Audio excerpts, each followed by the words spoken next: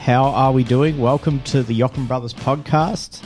We have a good guest, and Chris is a little bit nervous because technically he has all his bosses here in the room, so he's got to be on point today. That's a good point, actually. I didn't think all of them. All of them. So he's all prim and proper, making sure all the boxes are ticked. So I put the clean shirt on. It's all good. Put the clean shirt on. But we have John Grunwald, and we find that talking with people, seeing their stories, is so important, and understanding how people got to where they are, understanding that story is a huge part of being able to deal with your own story and your own life. You know, I find that listening to other people's stories gives you so much encouragement, and it also gives you so much direction when you're dealing with similar things. It feels like people just fell into place sometimes when you hear the backstory and how they got to where they are. John is a part of Rhema in the States. Your sector, John, is Rhema, is Europe, Africa, and the Middle East, I believe. And so that's quite a large area to cover. It's quite amazing to see people like yourselves taking the gospel to those areas. And so that's really what we want to talk about today. Oh, great. Yeah, happy to answer anything I can. So you've taken this, Rhema being the Bible school and also church plants, I believe. So you're involved in church plants and things like that. How is that, especially coming from like the Midwest in the States, how different is that, and how much do you change your adaptability when you go into places like Europe or Africa or even the Middle East? How much do you change of what you do? Well, we definitely changed some things a lot just because of mentality and culture. Yeah. And that's one of the reasons why we build very good teams in all of those places, because they're going to be better at it in some places than we might be. Now, we have lived in Europe for 27 years, so we kind of get that part of it a little better than Africa or the Middle East. Yep. Yeah, so that part was a little easier for us than the rest, even though that definitely took time to figure out some of the mindset there too.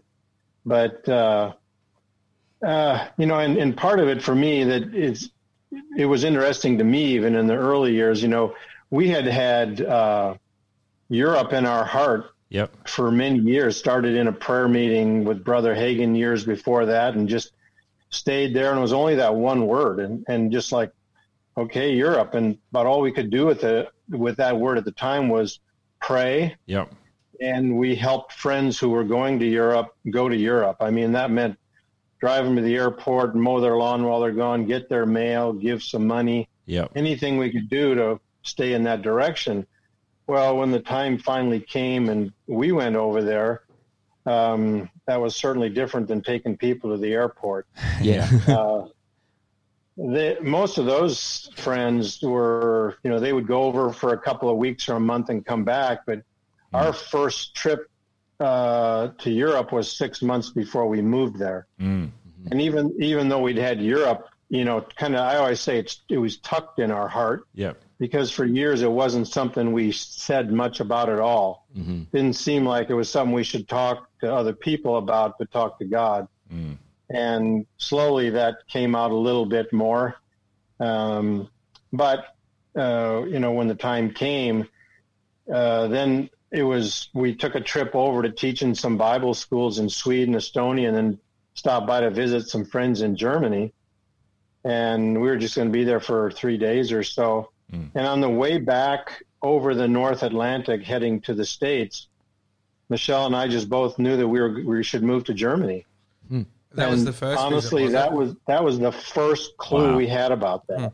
Yeah. So for over a decade, we'd been praying about Europe, but never a country. Mm.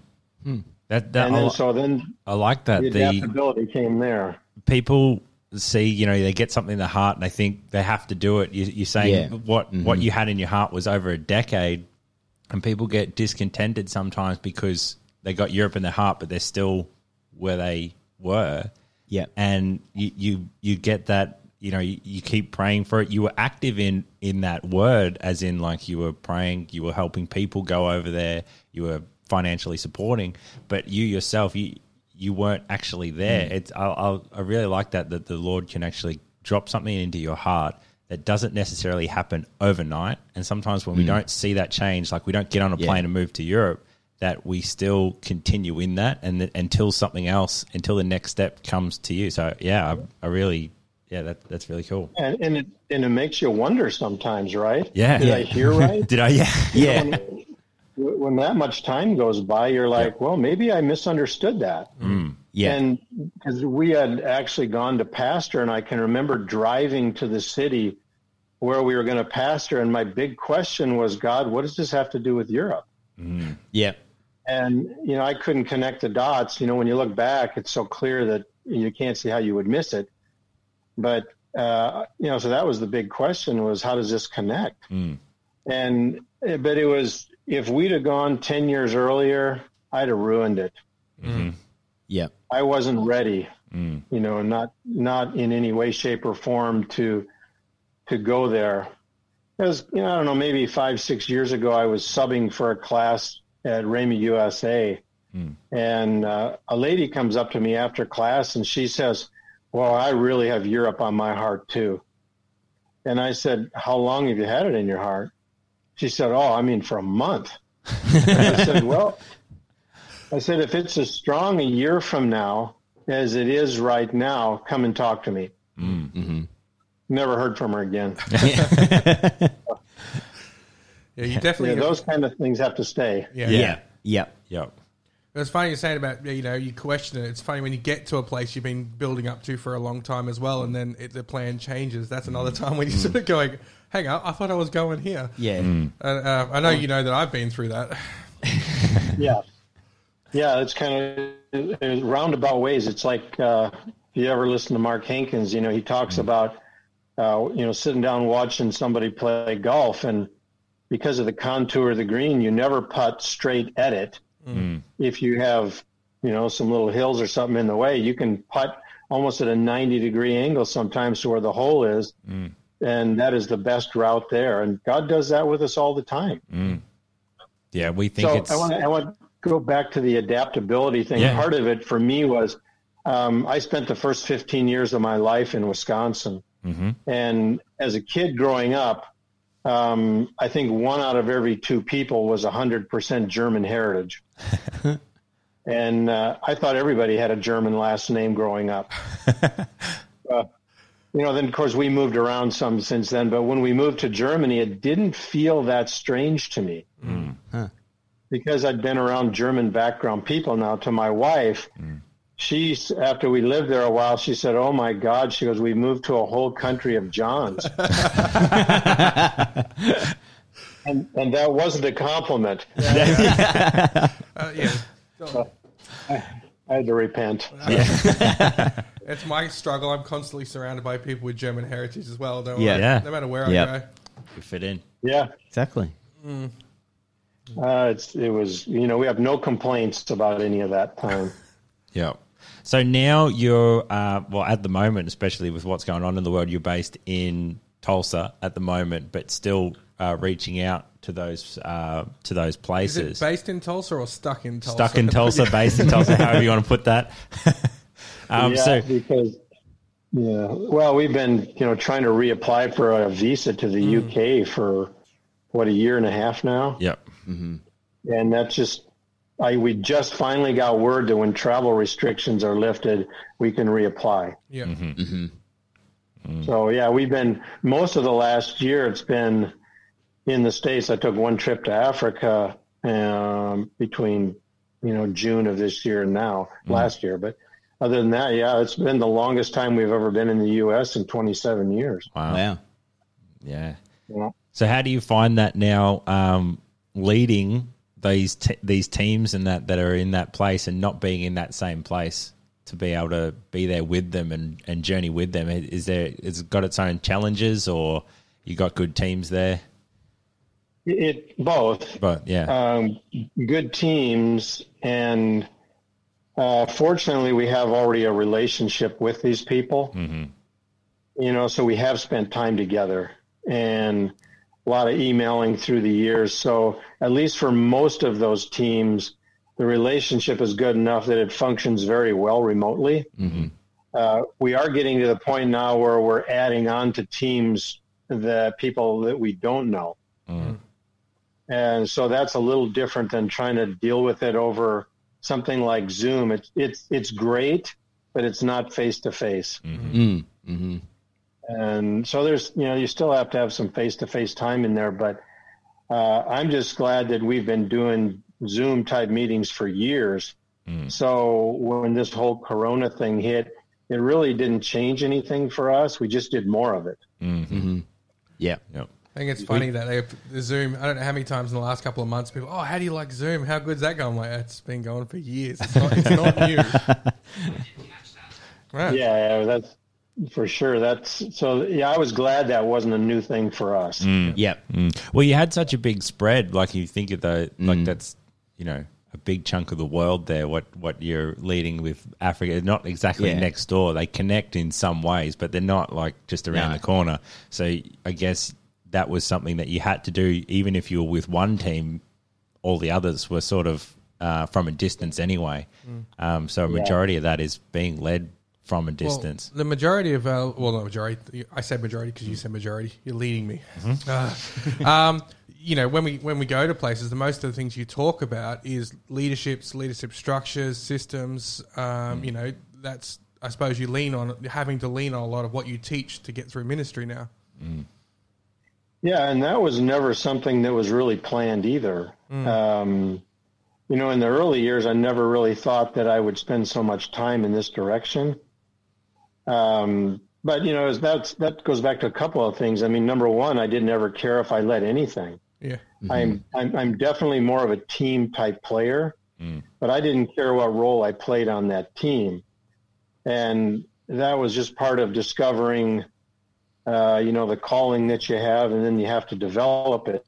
You can do one without the other, and you don't make a very good leader. So, and for me, that was a lot of work and a lot of years, and still doing it.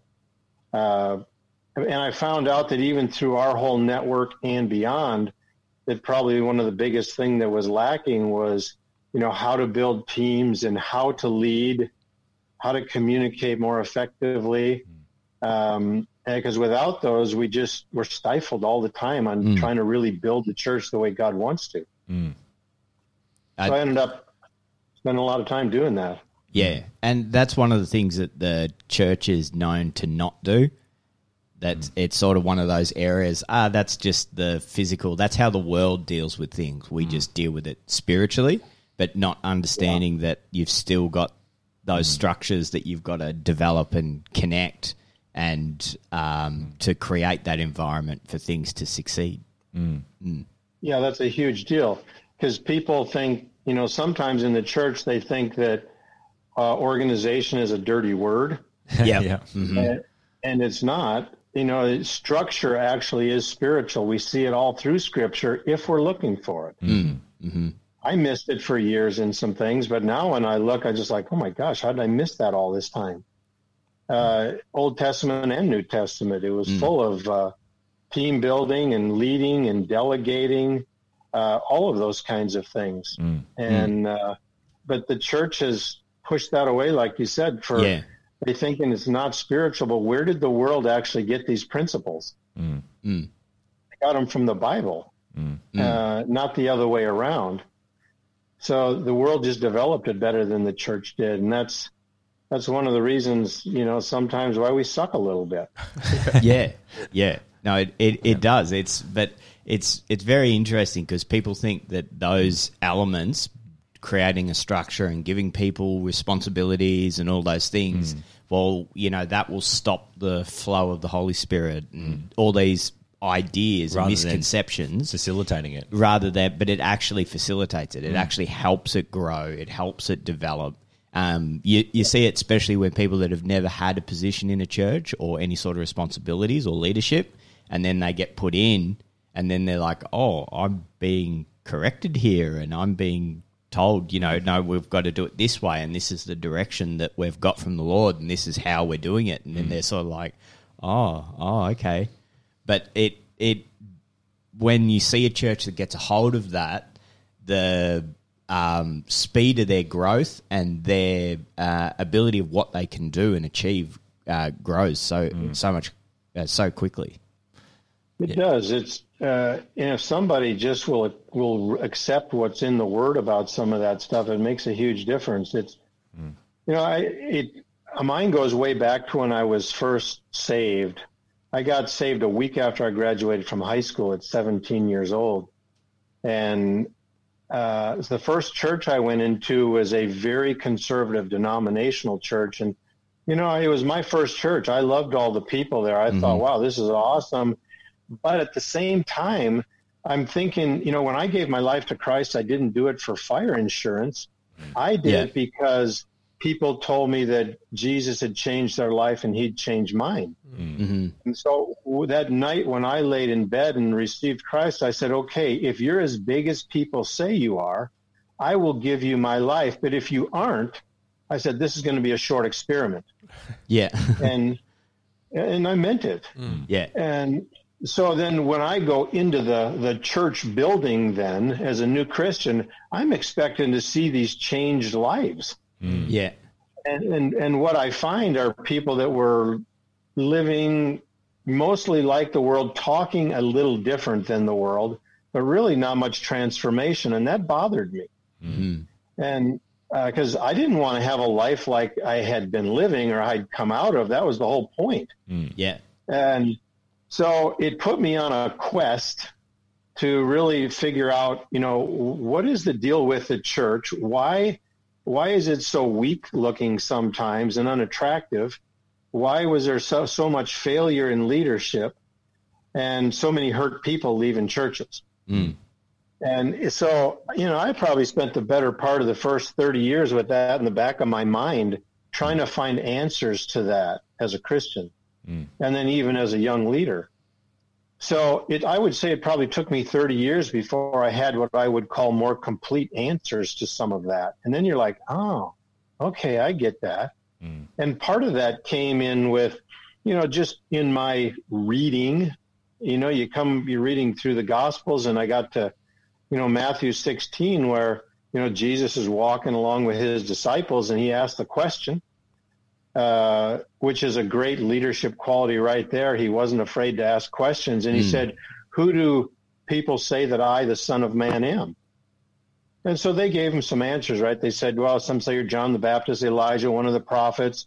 And every answer was wrong that they gave. But he was wanting to find out what the crowds were saying. And even though they hadn't guessed right, and he didn't even correct them. He just said, who do you say that I am? And, of course, Peter speaks up, and he said, you are the Christ, the Son of the living God. And Jesus said, well, blessed are you, Simon Bar-Jonah, flesh and blood you didn't get this, you got it from God. You didn't get it from man, you got it from God. It was a revelation. And as soon as Peter spoke that out and revealed Jesus as the Christ, Jesus revealed or declared what he was going to do for the next 2,000 years. And he said, I will build my church and the gates of hell will not prevail against it. And when I was reading that one day, many, many years ago, it was like God put the brakes on and read that again and again and again and again. And it slowly came to me, not that day, but as I kept reading it, that really to me, and this is personal opinion now, that is the greatest commission that we have in the New Testament is build the church. We've always said Matthew 28 was, that go into all the world. That's a great commission, but I don't think it's the greatest because going into all the world is really the first step from the building the church. Everything fits under I will build my church. Everything doesn't fit under go into all the world. So it built from there, and I wanted to see, okay, what does it mean to build the church? And You don't build anything without a plan. I know you guys don't, do you? No. I mean, at least generally speaking. Yeah. And God doesn't either. And we shouldn't build local churches without plans and all of those kind of things. But yet we're so spiritual sometimes we're just going to flow. Mm. Well, I don't see that working very well for most people. No. If we will flow inside the structure that God gives us, it works a lot better. So anyhow, on that. But it's like even, when you get a structure, you have a backbone. We all have a structure, but that gives you the ability to flow and the lasting power to do the things that you're called to do, to move where he wants you to go. Without structure, like you say, things don't last. You don't last by getting a word 10 years later down the track without having some sort of structure in there to work that plan out. See, if we're just hoping that that's still going to be in us in 10 years or it's just going to happen without having some sort of structure or a platform or some foundation to build upon, we try and do things without foundations. And, we know that even in Scripture, he talks about people building on the sand, and we know Jesus to be our foundation, and we know that we can build upon that very revelation of who he is. And like we were just talking about that, he gave them a revelation of who Jesus was and then opened up about building the church. Like he said, for the next 2,000 years, I will build my church. And so, go ahead. Now we have that. That's a pretty good long-term plan, 2,000 years. Right? Yeah, exactly. And so there is this structure and this foundation that can be laid first, and it should be laid first. And without it, we become, we can do anything for a time. We can flow for a time, but there's no lasting value to it without having that structure behind it. It just Jesus even had that. Jesus even had the structure.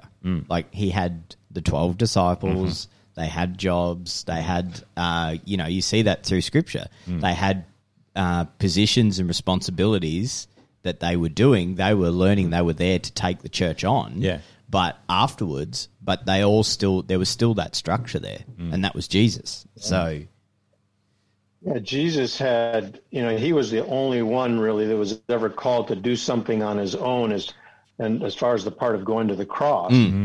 But when he started on his earthly assignment, the first thing he did was recruit a team. And then he after he recruited, he built them, and we might say discipled. Yeah.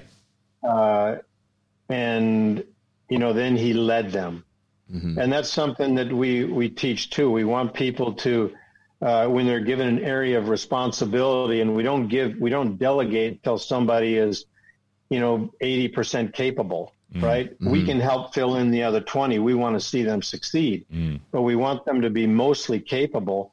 And then one of the things that we want them to do is to recruit, build, and lead a team, because it's the model we had from Jesus. So if we can, there's a lot of little points inside of all that, but if we can teach people how to do that, we're going to do much more than we ever could on our own. One of the things that we tell teams is, let me back up. If you want to be a positional leader, which we've seen a lot of in the church, which is basically you're a leader because of your position, maybe you're a pastor or whatever, and you just lead from that and you just tell people what to do, right? It's more authoritative than anything. If you're a really good person, that might work some. But we're really looking to build developmental leaders that have the qualities of a positional leader or relational leader, all those kinds of things. But a developmental leader, our model was Jesus. And so he was there not just to do a job, but to develop people along the way. So when we build teams, what we expect from them is that they are going to be able to think. And that everything that they learned in the foundation of their Christianity, they can put to work, put to use toward whatever assignment they have been given. that people say, well, does this leave room to be led by the Spirit? Yeah, a lot of room. In fact, we expect you to be led by the Spirit. If you're coming back with ideas that are worse than the ones I'm getting, then what good are you as a team where that's concerned, right? I expect the team, once given direction, to bring back plans, ideas, recommendations on how that can be fulfilled in the best possible way. I'm not going to think all that up. That's not my job any longer. So we train teams and we expect that out of them, to use everything they learned in their foundation to grow as leaders. Then it's, I think what happens lots of times, and this was, it's one of those things you wish you'd have seen 20 years ago, but we're very good, I think, at building foundations, but people decided to live there instead of grow from there. We don't live in the foundation, do we? Exactly. Yeah. You have to build on top of it, and then you live. And too many people are living in the foundation. They've never come out of some of the very elementary things and found out who they were in Christ and having emotional maturity, all those kinds of things. So it's, it's a big building process to get to where we're supposed to go. And like you're saying, with developing leaders and that, and let them be led by the Spirit. If you look at that, like at the start, the authoritarian leader, it doesn't give anyone room. If you have to tell them to be led by the Spirit, or you relying on you to be led by the Spirit, not enabling them to be led by the Spirit, then you see that sort of stifles it more. When previously we would have looked at that as being, okay, the pastor's being led and we'll just follow, rather than taking direction from the pastor and building upon that and being led yourself. Because it's always a relational with the Lord. It's always to the one. And so it's not just, we want to develop that in people and not just sort of push that or you have to be led on everything. John needs to get it first in order for us to, be led that way, or, you have these different ideas sometimes. But the direction, yes, is to come from that leader and flow down, but still it gives you more freedom rather than less. Yeah. Like I was saying before. Well, I don't know about you guys because I don't know all of your background, but I certainly worked under leaders even in the body of Christ who probably fit into that more positional, authoritative place as a leader. And I don't think they knew that we could think. But if you were ever a part of a team in a church, you had ideas. Yeah. And it's not that 100% of anybody's ideas are awesome and great and workable, but a lot are. Yeah. But nobody was ever asking us for those. And if you did give an opinion and it went contrary to theirs, then you were rebellious. Yeah. And we just do not function that way, and that's not our culture. We want people to have the freedom to express, right, inside the bounds of the word. There's safe harbor to give ideas, and as a leader you still have to approve the ideas, but we expect people to come up with ideas, think them through, propose it, and then we can go, yeah, that's awesome. Maybe we have to fix something here or there because of budget or whatever, but we 100% expect people to grow in that. Well, a lot of I don't have time to do all the thinking. Well, that's it. Well, I said a lot of the team around you, you want them to be. Well, I know, maybe you, John. A lot of your team might be smarter than you. So what are you trying to say, Chris?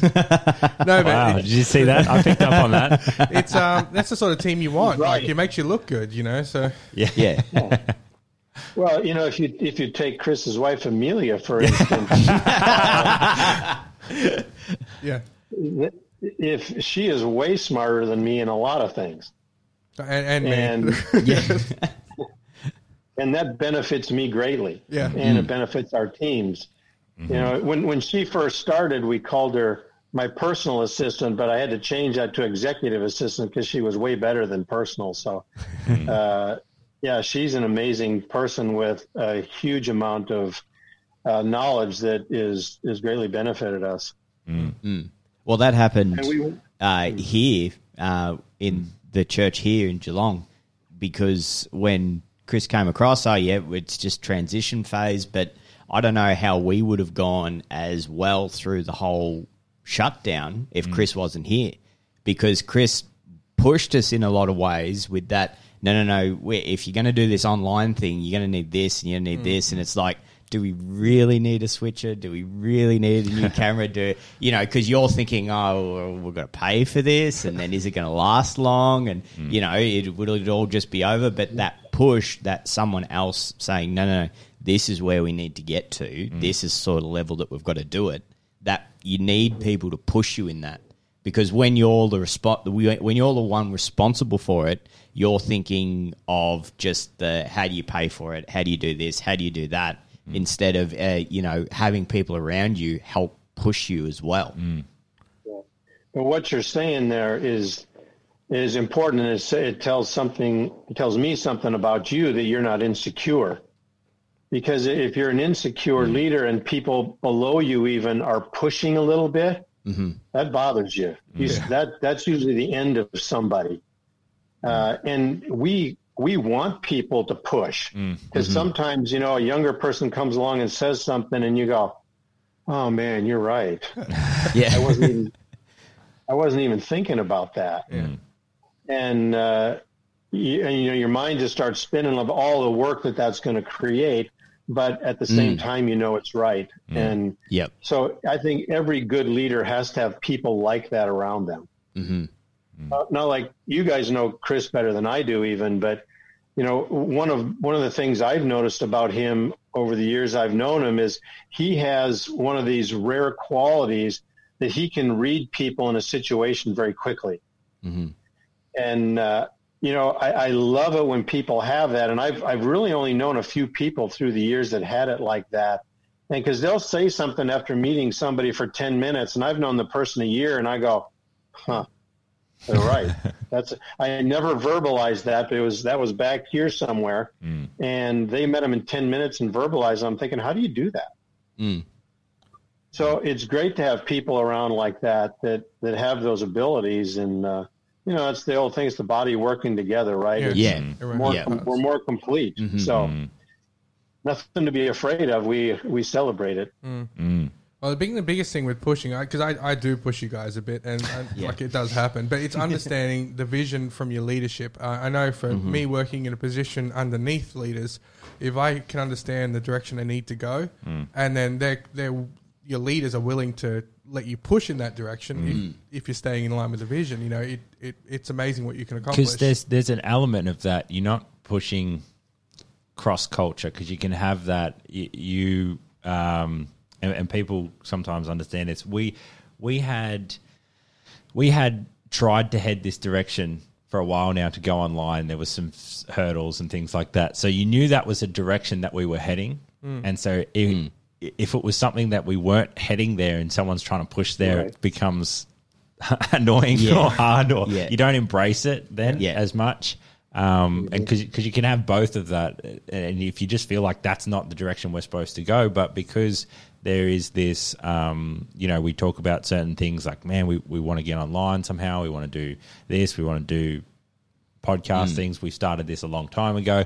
And so then when you push with the direction, even though the leader may not be, because when it's on you, you got to think of the whole thing. You got to think of the budget. You got to think of so you're not thinking of sometimes because the budget is there. Chris likes to push the budget. Yeah. But that's what it's there for, isn't it? I saw John grin then. That was like, so I think he pushes on the whole front. And so you do look at the best deal. You do look at the best way to do things. You do become creative in that area, but you're not pushing cross the culture. Yeah. You're not pushing against what the direction of the way you're going. You're pushing the direction of you know that this is where you want to go. If you're working for a leader and you can understand where they want to go and you push that direction, you're helping them. You're helping the whole team. You're helping. If you're pushing against the tide or against where well, you they might want to go. Question the leadership you're putting yourself under if you think you need to go crossways. Crossways, that's the thing. Yeah, you can really butt heads. Things become confusing. Things become you don't. It's just not a good fit sometimes when you're always across. But when you can actually help and lift them up and they might not know the full technical side and you assist them with that and certain things like we've seen here. And so that is, following that same path as a team going there together. Whereas rather than just all going separate ways and individuals and doing things like that where you have to tell someone, I need this now. Well, you might know what you need. Yeah. Let's be honest, you might know where you're meant to go. So that's a great discussion to have. And, I think sometimes, that's really not a verbalized conversation. And that's a good one to have with teams, pastors, leaders in general, because sometimes they don't understand that's what's happening. We assume that if the leader is following a godly direction, that there should be some kind of flow there for that. And so like what you're saying is if anybody can connect with that and push a little bit, I mean, if you've ever been in a canoe or a raft, even if you're going with the current, you got to work with it to keep you going so you're not running into something. And so you want people on there that aren't just laying back in the raft doing nothing and you're doing all the work. And I like people that'll push better than I like to have to pull a whole group of people. That's a great example that because you're not pushing against, it sounds like you're pushing someone to do something that they don't want to do. But when you're in the canoe and you're going the same way, you pushing is helping. It's straightening. And it's just you're working together with them. You're taking some of that load, and when you have multiple people doing the work, it becomes easier. And what you do, you can go further. Yeah, that's a great example. The other part of that one is, and here's something that Michelle and I have talked about recently, is that there's a lot of people that are my age, and I'm 63 now, but there's a lot of people my age that are basically, they're not going to say they're done, but they are not pushing for anything new. And if you work under that, and they used to have a vision, but that vision is just kind of plateaued, that gets difficult also. And we've had this conversation with some of our leaders that you guys, it's time to invite in some younger people to be a part of your leadership teams because you're not pushing anymore. And we need some younger guys in that will push. And of course, everybody sits back for a minute and goes, oh, and they go, yeah, you're right. We do need that. And that's one of the reasons why you can't have a group of people my age doing everything. But, Brother Hagin didn't even start Rhema until he was 58. Wow. Yeah, think how exciting that must have sounded. Yeah. But again, he didn't do it on his own. And God's not expecting us to do any of it on our own either. So I think that it's a good thing to mix in younger, more aggressive leaders and not frustrate them. Help them grow. The other part of a team is one of the things Jesus showed us is that there has to be a succession plan, right? I'm not going to live forever, and somebody has to keep doing the work. So if I don't allow people under me to ever grow and become who I am, then when I'm done, it's a one and done, right? And I don't want to be a one and done. I think that we should have built enough of a platform so that it can continue. Now, when Jesus, ascended to heaven, I think everybody was scratching their head going, the King of Kings, Lord of Lords, that guy, he just left. And do we really trust these other guys yet? Yeah. Especially if you go through their credentials. But look at how amazing they stepped up. Yeah. And I think other people will do the same given the chance. So, there's a lot to all that. Yeah. There is a There's a certain DNA that Rhema carries with itself, and you've been sort of tasked with taking that to multiple different cultures. How much of Rhema do you have to adapt, because it was obviously created in the States, which is one culture, and now you're adapting it to, like, even when you take the gospel there, how do you honor that culture yet preach the gospel? Mm-hmm. Good question. And I kind of know the answer to that, maybe. Let me start out here that, whatever we're in, whatever organization, the culture is coming from somewhere, right? Mm-hmm. Even if we do nothing, there's a culture. Yeah. It's just probably not a good one. And in our circles, I mean, number one, we gather our culture from the Word of God. Mm-hmm. And we try and interpret that the best way possible and follow along with Brother Hagin's teachings, which are easy to do that way because we believe in it. Mm-hmm. Number two, we get it from the organization we're a part of, which is Rhema.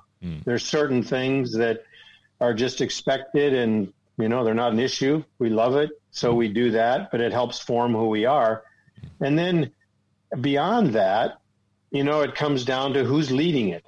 Mm-hmm. And there are certain things that become a part of the culture, like where we are, just because that's the way I want it done. Mm-hmm. So we get some different flavors around the world because of that.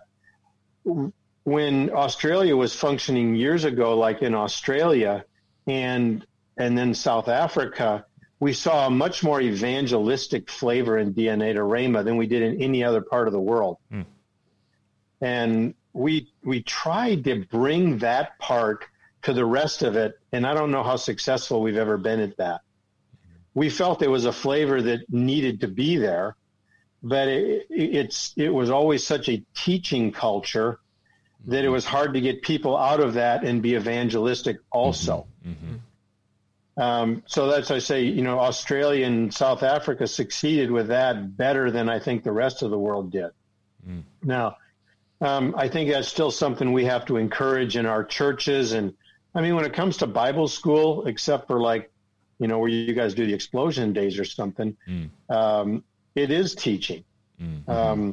It's not the beginning stage of the church where salvation is concerned. So, we're carrying a particular part of that around the world in the schools.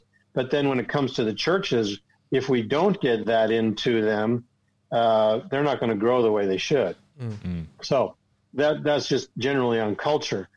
I think I've said this to forever, I think, but when God sends you somewhere, it's for at least one of two reasons: one, to put something into you, or two, to get something out of you that he put into you. Mm-hmm. And he's big enough to do both at the same time.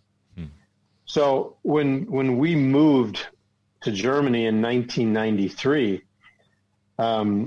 we certainly had to make some adjustments, just in how we lived. But I also felt that God had put enough into us that this wasn't going to be a 180-degree turn to fit into culture. Mm-hmm. That we should have been somewhat prepared. Now, fortunately for people like Michelle and I, we're kind of low-key people, so we're not making big glaring mistakes that everybody can see. Yeah, so that's a bonus. The one thing we did try and fit in with was our neighborhood. Mm-hmm. And we had to learn all these unwritten rules, and fortunately, we had a very good neighbor to help us. That just after we had moved, when we first moved to Germany, we lived in a little village outside of Heidelberg, very pretty area. And so we had a small yard, and I'm out mowing the yard one day, and the neighbor sticks his head over the fence and he goes, "Hey, would you like to use my lawnmower?" I said, "No, I'm good. I'm good." And he did that a couple of times, over those first few weeks. And then I finally found out that there was quiet time between 12 and 2. And so his name was Ralph, and he stuck his head over the fence one day. I said, "Hey, Ralph, let me ask you a question. When you asked me if I needed to use your mower, is it because yours is electric and doesn't make noise? And I was mowing between 12 and 2, and he said, yeah. I said, why didn't you just tell me? And I said, is that a law or just one of those unwritten rules? He goes, that's an unwritten rule. I said, well, could you help me learn those so that I fit in? So I'm not the everybody in the neighborhood goes, oh, that's Americans. They might have said that anyhow. I don't know. Anyhow, so he helped me with a lot of those. And then we lived there about 5 years and moved up to Bonn. And we lived in that same house in Bonn for 17 years. And when I told the neighbor across the street that we were going to be moving, he said the German word. He goes, "Oh, schade," which kind of means bummer. and I said, "Oh, you'll find another good neighbor." And he said, "We'll never find as good a neighbor as you guys are." And I took that as a real compliment that that we were not just a neighbor, but that we were a good neighbor. And that's a hard thing to be there. Yeah, it's neighborhoods there are not like in the U.S. or I can't speak for Australia too much, but you can live in a neighborhood in Germany and not know your neighbor after 20 years. They're very much to themselves, and we helped our neighbors as much as we could and lived within the rules most of the time.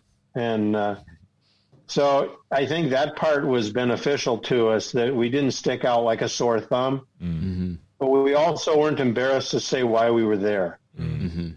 That we knew that we were there on an assignment from God.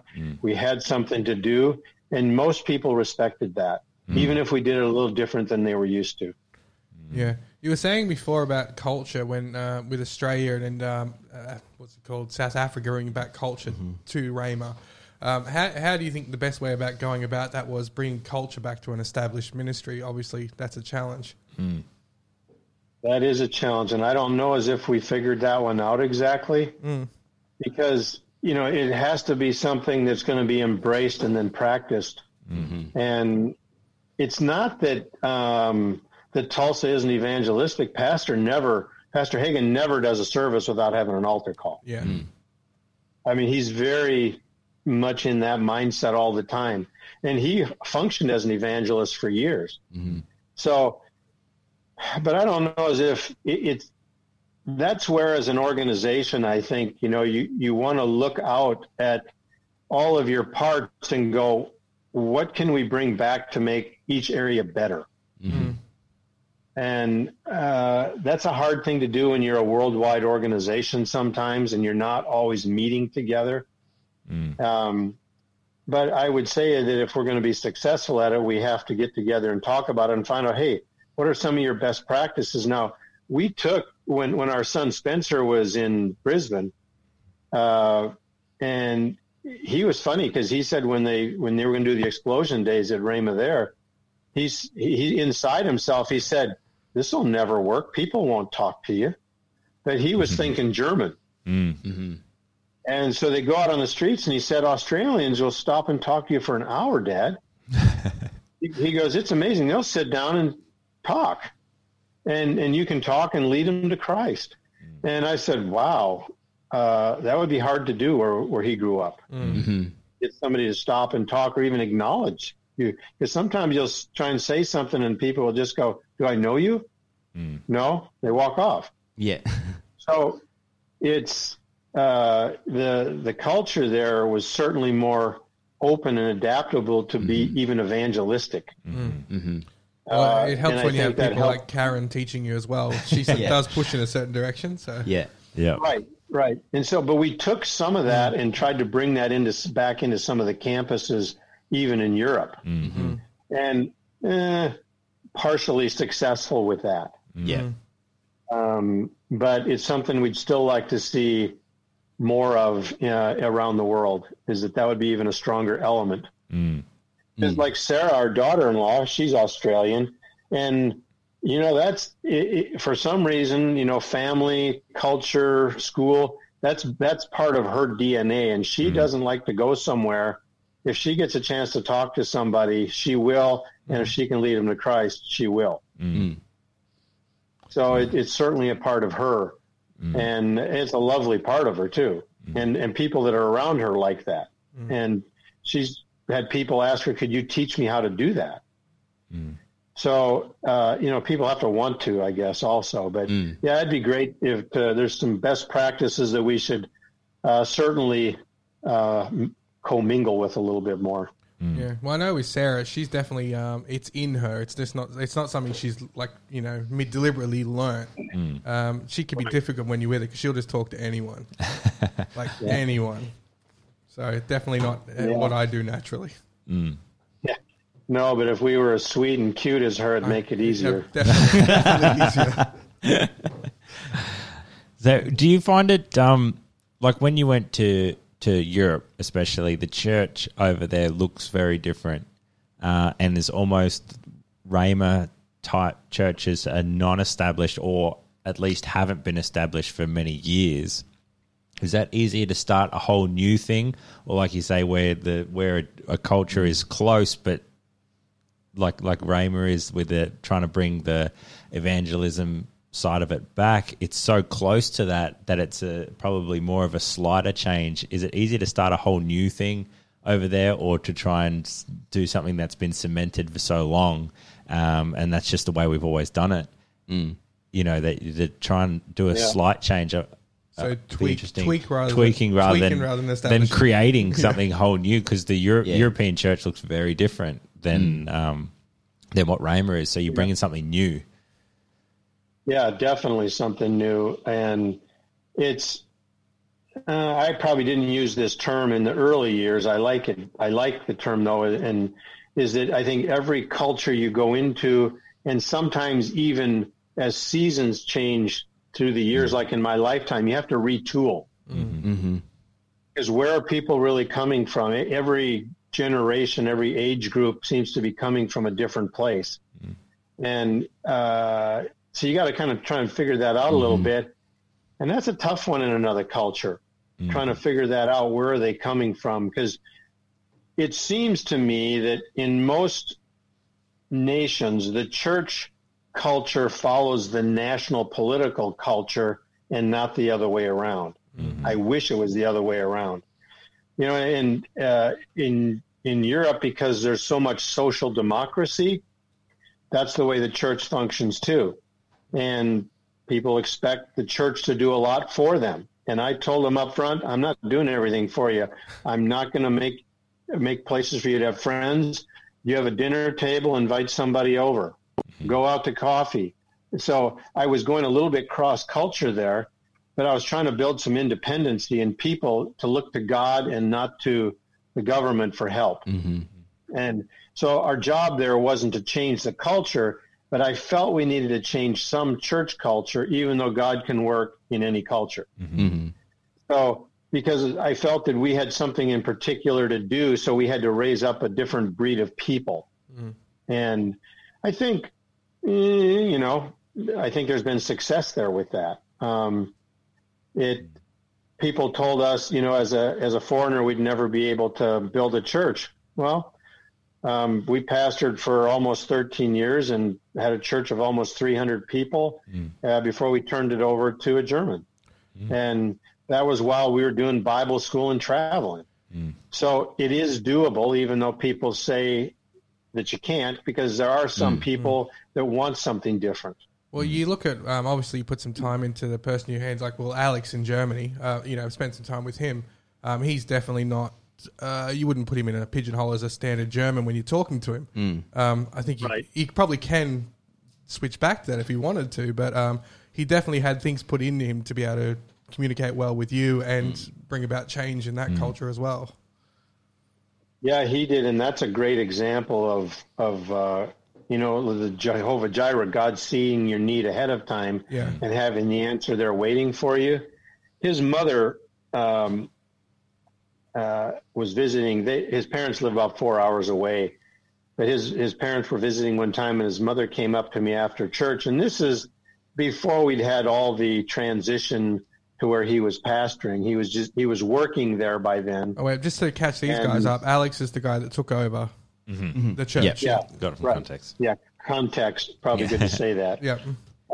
He had been a student, and one day I was sitting at the kitchen table, and Michelle was doing something at the counter, and she said, if you don't grab Alex, somebody will. Yeah. And I sat there and went, yeah, you're right. And normally I would have waited, but that pushed me a little bit there.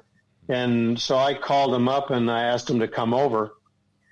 And we sat there, and I just pretty much got to it. I said, Alex, the day is coming when I'm going to have to travel more, and I need somebody that can pastor the church as good or better than I can, and I think that person is you. And I said, but the deal is you can only tell your wife, and if you tell anybody else and I ever hear about it, I'll call you a liar from the platform. Because that would be disruptive for the church. And he never did tell anybody besides Rebecca. And so we went through almost a 5-year process, because he was 24 years old, I think. He started working in the office, and he'd never done that kind of work. I made him do finances. He hated it, but I made him do it anyhow. And because if he was going to pastor, he needed to know how to do some of that. So, he was just great. His English is almost perfect. Yeah. And without an accent.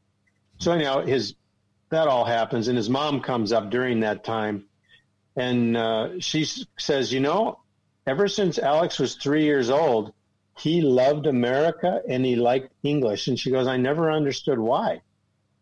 Because she said, nobody spoke English around where we live. And I said, well, I can tell you why. And she goes, why? I said, because I needed him. And I needed him to be able to understand me. And he does. Yeah, not just the totally English, the actual, he understands body language and, our Western-y, culture-y, weird things. He gets it. So yeah, he has a WWJD bracelet, which means what would John do? And he can ask that question to himself before making a decision, and he knows what I would do, because the last year before we turned it over to him, I said, okay, Alex, from this point forward, you make all the decisions, you tell me what it is, and I'll tell you if I have any objections. So he did that for a year, and the church never knew it. Yeah. And I never had to go against him once in that year. So by the end of that year, I said, you guys, let's go ahead and make this official and turn it over, and then we're going to be on the road more. So, and I don't think since 2011, I don't think I've spoken at the church 4 times. I haven't been there very much. So, God brings people, he prepares people, and he brings them your way. So that helped with the whole adapting to the culture too, is having people on the other side that understood who we were and not fighting it. Yep. Not going against it. You can, it's a tricky thing. It is. Yeah. You can watch, they live stream their services, don't they? Germany. Yeah. It definitely, if you're listening and you want to check that out, it's a good sermon to watch. Do they podcast? Do you know? Alex is starting some podcasts now, I think. I don't know if they turn that service into one or not, because they've been on, there's a TV station in Germany that's had him on for a couple of years now. And so he's out there that way. But I think YouTube is where I usually watch, like they do some other stuff too. So Alex is an excellent teacher, and he's funny. Yeah. English speaking? It does both. Yeah, it's all translated. He does both. Cool. Yeah. Yep. He's completely bilingual. Wow. Yeah, it's ridiculous. You wouldn't, As I said, almost no accent. Yep.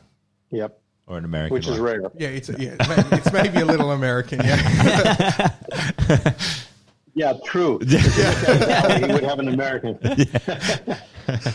That's funny. Right. But that's hard to do as well when you, like what you've done when you build up a church like that and then handing it over to someone. Like a lot of people struggle to do that because it's like... A successful church too, not a failing one. That's what I mean, normally, I'm out. No, this is not going well. Who can I give this to? Hospital pass. Yeah, just handball it. But developing something and then getting it to a good position and then handing that across, a lot of people don't want to do that because it's like their baby and they've built it. And, it's going good, so why don't I just stay in it? You know, there is a risk, right?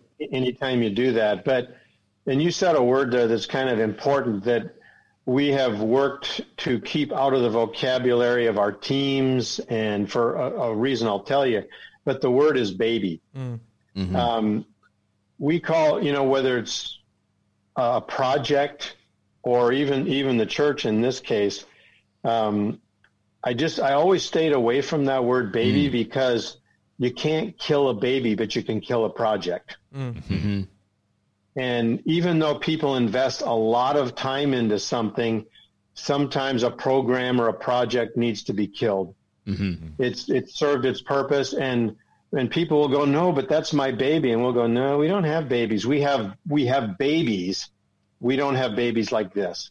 Yeah. And it's a mindset so that we know that we can end something.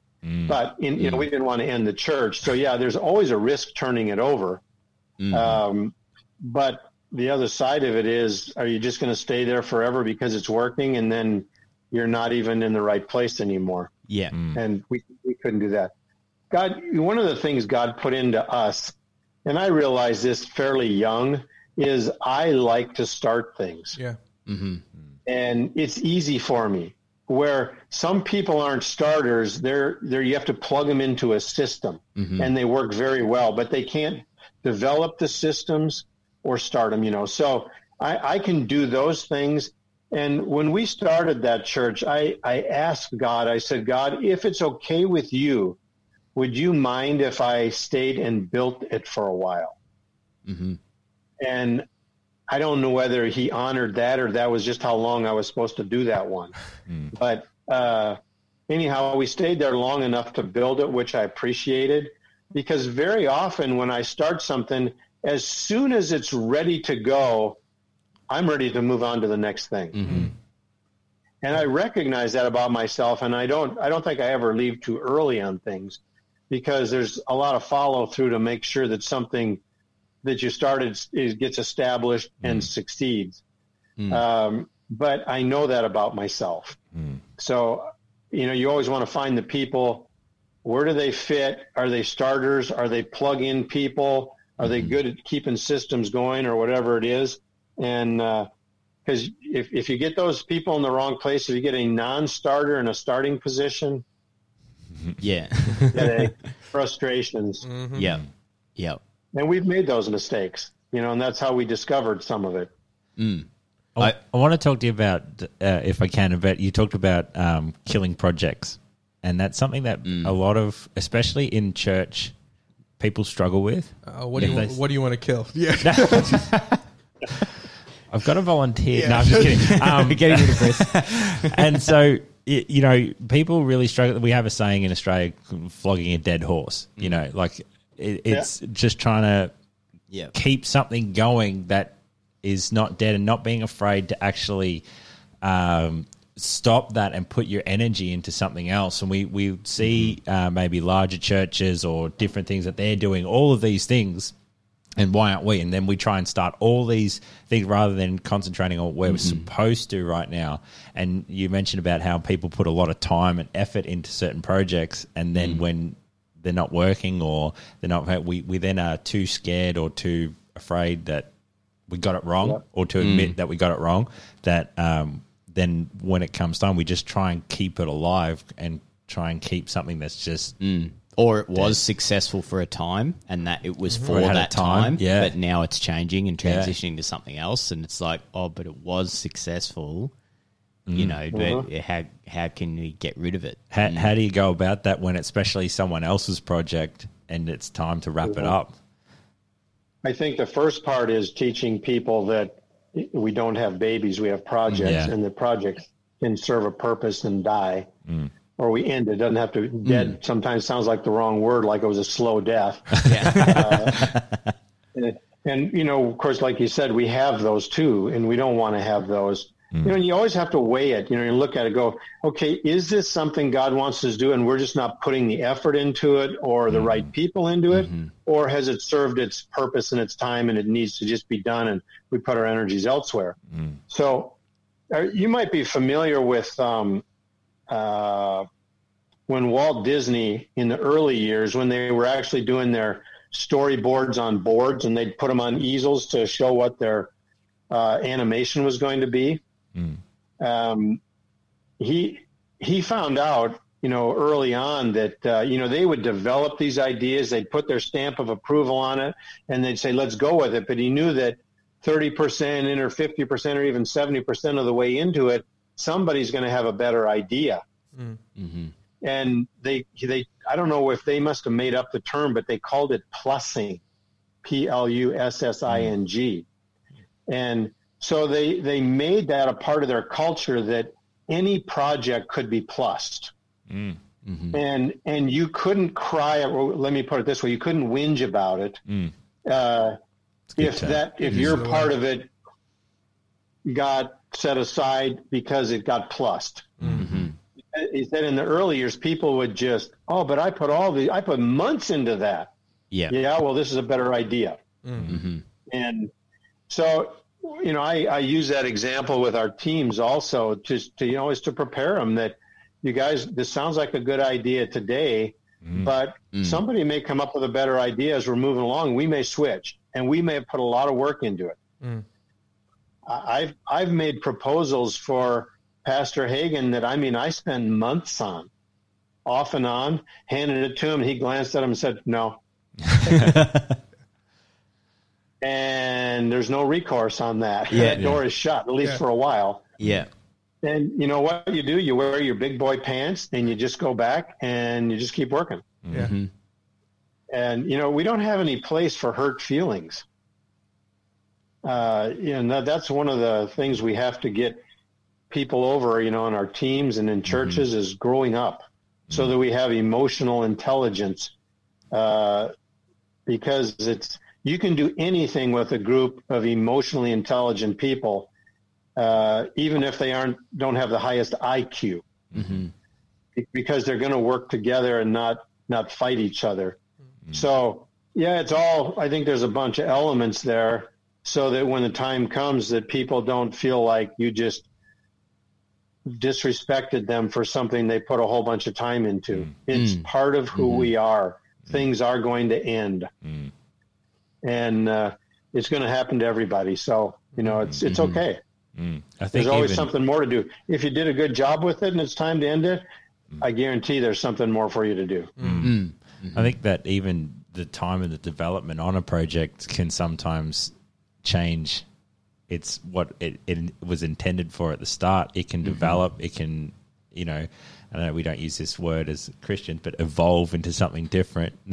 And, it can become something, like you say, we add to it. It's someone, you don't want it to be one person's idea that no one else can add to it or build to it, because they had the original idea, so they got dibs on what happens or how it plays out. Yep. And so there's someone that can come up with an idea to do this, but then the practicality of that may be someone else's. Maybe someone else that can add to it. But if you've got someone that can't accept change to their project, then it's really hard to add certain things or change it. And then sometimes if it doesn't head the way that they thought it was going to head or become what they thought it was going to become, then it's wrong. Or it shouldn't be. Well, I about to say, working with John for a while now, I know that with projects, I think the difference being with your leader, if there's no surprises from your leader, I would expect, if John said to me, we're not doing that anymore, that's actually not a surprise to me, in the sense of, it's not out of the blue all of a sudden my project's dead. It's always assessed. It's always re-looked at. It's always talked about.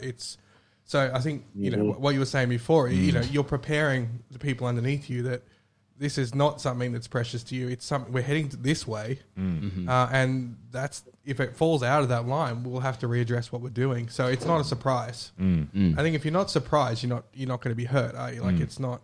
Yeah. Right. I think Chris said an important word there in using the word assessed, and whether we assess or evaluate, everything has to have regular assessment and evaluation from both sides and together. Yeah. I expect team members to be reporting about whatever it is they're working on. And if they're saying it's great, and then I look at it and go, that hasn't been great for a while. So why are you saying it's great? Mm-hmm. I'd really like to hear where you're coming up with that. And if you're just protecting or covering their butt, well, then we have to have a talk about how that works too. Mm-hmm. So Chris is right. I mean, with regular assessments and evaluations, nothing should be a big surprise. Yeah. Mm-hmm. I mean, we'll probably have said, hey, if we don't hit some markers or if something doesn't turn around, we're going to look at this in 3 months or 6 months. We're going to have to make a decision about this. Mm-hmm. And then nobody's really surprised that much. So, I can't think of hardly anybody being surprised about something we stopped doing. Like, I don't know if I can think of anybody. Yeah, well, I think, if you fall outside of that and you do shock someone, they're either not paying attention or you're not doing your job right as a leader. Do you think that's... Go ahead. Sorry. Do you think that stems out of spending time with your team and developing them? Yeah, it certainly would. And, that's part of the drawback from not being able to see people. Mm-hmm. There's a real advantage to working together sometimes in the same office for a while. Mm-hmm. You find out the quirks and maybe some of the backside of the personality that you don't see in meetings. Mm-hmm. I think it's very advantageous. Mm. Yeah. Mm. I just wanted to say one of the things you said there, though, that, usually an idea is never just one person's idea. Mm-hmm. And they may have been the one that said, hey, why don't we? Mm-hmm. And maybe it's the main crux of it. But we want everything to be teamwork. Yeah. Mm-hmm. And so where it gets so blended after a while that nobody could take individual credit for it. Mm-hmm. And you guys are familiar with Patrick Lencioni, right? He wrote a book called 5 Dysfunctions of a Team. Yeah. I'll share the book later. Yeah. Okay. Well, if not, you guys, these are awesome books. Yeah. He is a Christian, but he wrote it for business. Mm-hmm. But if you're a Christian, you'll think you're reading a Christian book almost. And so he wrote 5 Dysfunctions of a Team, and he wrote almost all of his books in fable form, meaning, it's almost like a novel. There's characters in there, and it's really easy reading. Mm-hmm. And so in the first book, The 5 Dysfunctions of a Team, he also has a workbook with it that he wrote some additional stuff in. The last book he wrote, the last book is called The Motive, but the second to the last is called The Ideal Team Player. And really, there's this many books in between there, but these two go together. Mm-hmm. And so, but in the first book he wrote on 5 Dysfunctions of a Team, he wrote this in his workbook. I'll read it. He says, teamwork is almost always lacking within organizations that fail and often present in those that succeed. We live in a high-tech world, but teamwork remains the one sustainable competitive advantage that has been largely untapped. So he said, why don't we hear more about it then? Because teamwork is hard to measure the results and difficult to achieve, but the power of teamwork cannot be underestimated for an organization and the individual. I love what he said about that. And so it is hard to measure sometimes, but anybody who's ever worked on a good team knows the benefits of doing it. And it's just so much easier to function and come up with ideas and fulfill then whatever we have to do as a team. So it's ideas, whatever we want ideas coming from the team up to us, not from an individual coming up to us. Yeah. Yep. It becomes all on the leader to do every facet of it. It's almost impossible. Mm-hmm. It's almost an area where you just guess because you're not in it sometimes. Mm-hmm. So I think that it's relying on them to, or at least creating that avenue for them to speak that way. It's how you find out. It's how you establish what is happening. I really like that when you talked about, you asking them to evaluate the project, and if, you get that, if they're just trying to protect it, or if they're just trying to, it's good because of this, and you're not seeing that, well, that's when you can get an evaluation from the outside in and from the inside out. And it's really the only way you can properly evaluate something to determine if you continue it. And I was always a big one, something that I had to learn or to develop, that if I didn't like something, I would just ghost it. I would just not, don't put any effort or time or, you just sort of ghost that whole hopefully area. It goes away. Hoping it goes away rather than actually being honest with ourselves and evaluating, like you say, ask those honest questions. Is this from God, but I'm just not putting the time or the effort in it? Do I have the wrong people there? Rather than evaluating and being honest with that, and like you're saying, being mature and to be able to see that we can just do some adjustments here or completely change where we're headed in that sense of the project rather than just hoping it goes away. And I think that being honest and evaluating is the best. But it's got to come from them as well as from yourself, as well as from the leader. And there's no reason for a team member not to be honest about their evaluation because the rest of us are there to help it succeed. Yeah. Not to criticize if you're not doing well, but if say, hey, you know what, you guys, this isn't going the way I planned. Could we all take a look at it and see if we could figure this out? Yeah. And everybody's like, yeah. Yeah. And that's part of my job is to see the team succeed, not fail. I certainly don't get any satisfaction out of that. Exactly. So, all the incentive is to be honest. Yeah. I know for Amelia, she's taken on some big projects, throughout Europe and Africa, lately. And the biggest thing she'll say when it gets tough is it's the team that makes it easier. She says, we're in a team that I bring up, we're struggling with this, and it, and the team's working about how we make it easier. So knowing your team is not going to crucify you when you bring up an issue is a big big deal. And I know for her, she says it all the time. My team wants me to succeed, and that makes it all the difference. I think leaders would struggle with that, especially leaders of teams. If they bring up that we're struggling with a certain area, then what you can project on that is that you seem weak or don't know what you're doing. But if we're honest with ourselves, who does? And so your job as a leader isn't to know what to do on everything. Otherwise, you just do it. If you already knew, why do you need a team? Exactly. Yeah. But to be honest is something that, even as the leader, that you're not just demanding honesty from everyone else, but you can also be honest with yourself and say, hey, this is what's hard. This is what you as the leader struggle with, even if it's communication or things like that. And I think if you're honest with them, then they can help you and enable avenues of communication and stuff like that. So I think that's a big part of teamwork, is not just being that leader, that you got to be the strong person. That's a very big part of it, which is maybe one of the most difficult parts because people want to project strength all the time. And okay, you can't be a weak individual all the time and be a good leader, but it's not necessary to be a fake leader. And if you're the kind of leader, like, years ago, because this is what we were modeled, in an organizational chart, you're up here at the top, and then you got 1, 2, 3, 4, 5, 6, 7, 8, 9, 15 people below there that are directly reporting to you, and all they do is say, pastor, pastor, pastor, pastor.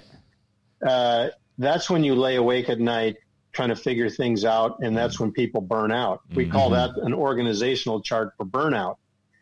And, we switched all that over to where we had teams under us, and fortunately I had somebody that told me and said, John, quit doing all the thinking. I said, okay. He said, trust the people. And I said, okay, I will. And I had to learn to do that. And really, it wasn't as big of a deal as I thought. And, I don't know as if I can say I am as much, and I'm a perfectionist by personality type. And usually that's very hard for perfectionists to let go of anything. It comes with your last name, doesn't it? What? That comes with your last name, being a perfectionist? Is that? Yes, it does. That's very much in the DNA of that culture. Yeah. And it serves well for the most part. But when you're building people and building teams, it's going to be messy, and there's mistakes, and there's financial errors by people, and you can't let the perfectionism come out and ruin people. because it will. It'll drive them to places they can't go. Mm-hmm. And you know what? It's just like sometimes, okay, this isn't very pretty, but I think this is as good as we're going to get on this one. And the extra effort to get it any better isn't really worth it.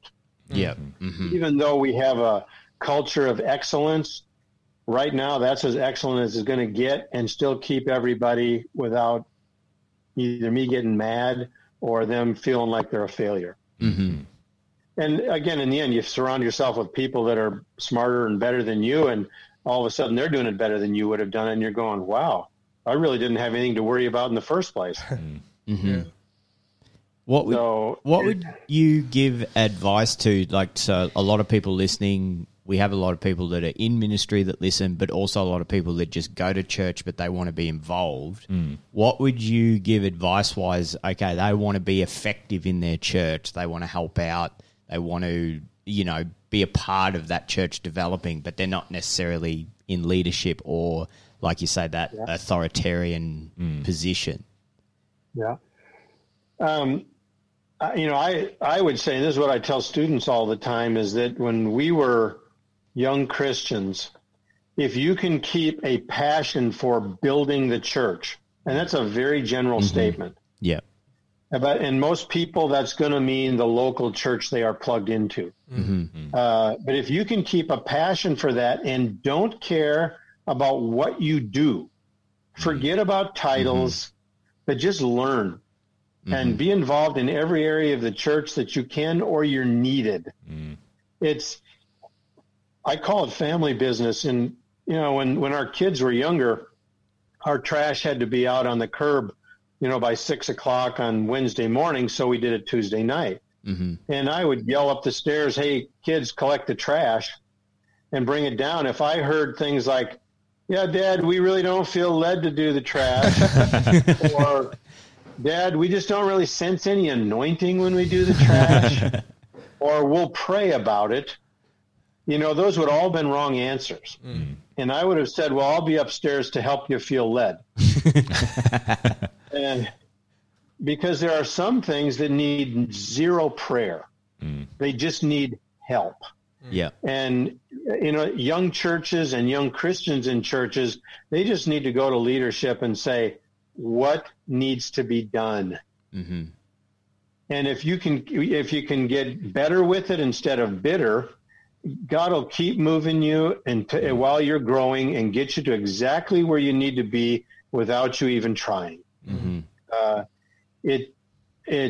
It's what Michelle and I did, and part of it was easy for us because we didn't ever care if we were a leader.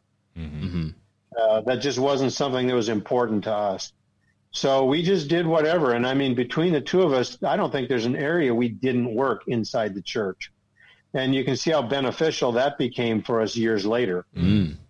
So I would do that as a leader. Now, I mean, and then if you have somebody if you got a businessman that comes into your church, and even if he's more newly saved, he's got some skills. You don't really need him cleaning the toilets, even if he's willing. He might have some skills that you need to put to use somewhere else. And so, you know, that's a hard one, but you want to be sensitive to it because the businessman, you'll run off if you don't get him involved in something that's challenging. And so, you know, it's a little bit individualistic on that. As a leader, I'd say be honest with yourself and say, is there something here that I need to learn? I had to do that. You know, many years ago, I sat there in a training or a seminar one time, and I thought, oh, my God, I can't believe I didn't know this 25 years ago. Where was somebody to tell me this? And then you think, well, I had my Bible all that time. I could have seen it too. So I'm not mad at anybody except myself. But I had to change my learning curve and say, I'm going to spend some years here developing who I am as a leader so that I can lead people better. You got to get rid of insecurities and fear and everything else.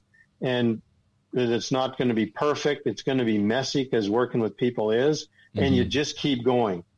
But I think there's a lot to learn from the old way that we did things to the way we do them now. It's a completely different culture. that we live and work in than what we used to. And we had to change that. But we did it together as a team. I went back to our team at the time and said, okay, you guys, I think that we need to change a lot of what we're doing. Here's what I think it is. And you're more than welcome to come along if you want to. If you don't, just say so. But fortunately, everybody did. And they're still with us all these years later. So there's a lot to relearn. And it's easier for me working with younger leaders than older leaders. Yeah. You don't have to untrain things. Yeah, and they can see the benefit of some of this quickly and realize that even if it takes 5 years to learn this, I'm young enough that that's not going to be a problem. If you're my age and you got to change your whole system, they don't get very excited about that. Yeah. Some important question that I usually try to bring up most times. You've been fishing lately?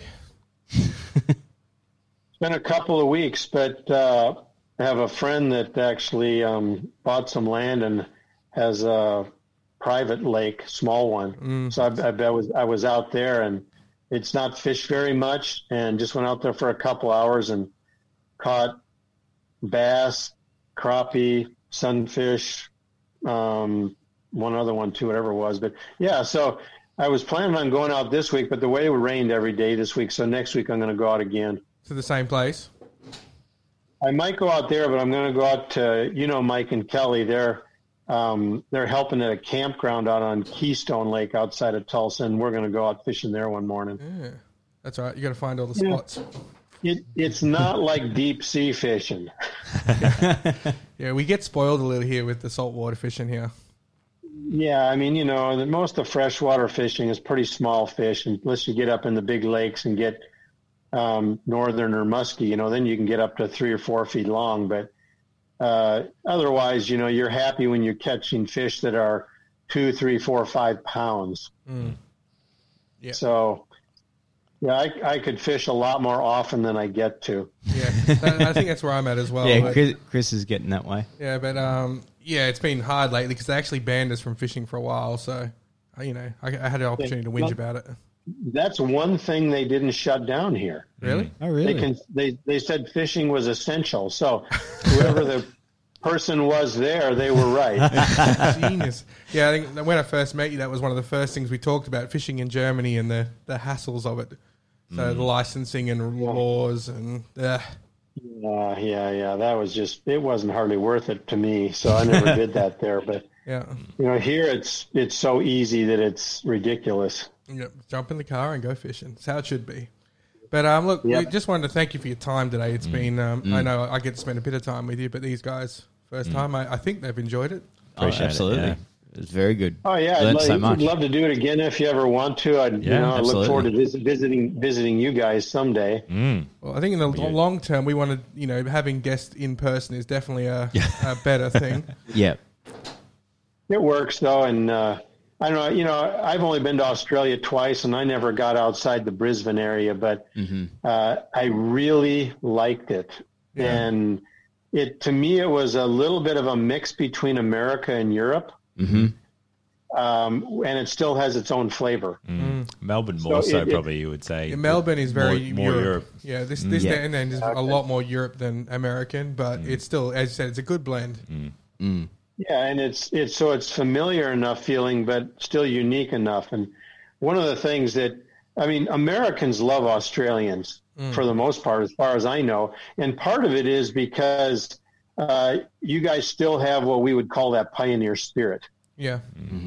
And, you got this huge open area, the outback and everything else, that it's like you still have wild territory. And so many parts of the world don't have that anymore. You guys do. And so it kind of does something in you.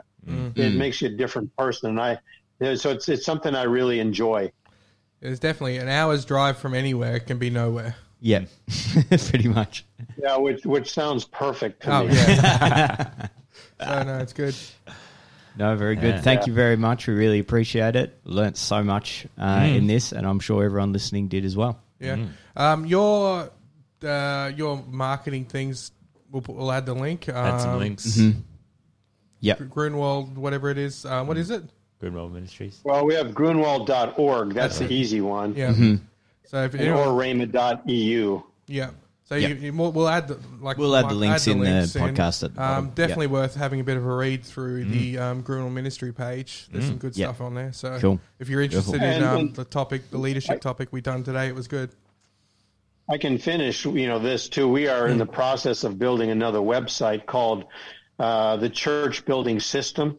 Cool. I have that domain. It's a .com, and we're in the process of building that there, where we can put some videos and downloadable things for people to learn how to work with teams and be better leaders. And so that's something that we hope to have out by maybe September. Well, at least it'll be live. Yep. Yep. And that's sort of aimed at the local church. Yep. Yeah. That'd be awesome. When you've got that available, definitely contact us and we'll have you on the podcast again. We'd love to go over that and talk through it all. Yeah. Because I think it's one of those things that, again, a lot of people, they get into a church because they've got a gift of preaching and they want to help and they want to do things, but not having the experience in, like, if they didn't have a business background or they didn't have any of that, it's sort of unknown territory to them. Very much so. That's a very big deal. Part 2, huh? Part 2. Yep, part 2. Yeah. Definitely. Cool. Part all right. 2, yeah. Great. Hey, bless you guys. Have an extrally prosperous day there, huh? Yeah. Thank you. Will do. Thank you very much. All right. You get in the ball. Thank you. That's the wrong button. I was supposed to play the video that goes like an outro music, and I'm on the wrong screen. 1 second. You had one job in front of all your bosses. I know. I just failed. Wait, let's try again. There we go. See you all next time. Thank you very much for listening. Please subscribe to the podcast. Check us out on YouTube. We'll catch you guys later.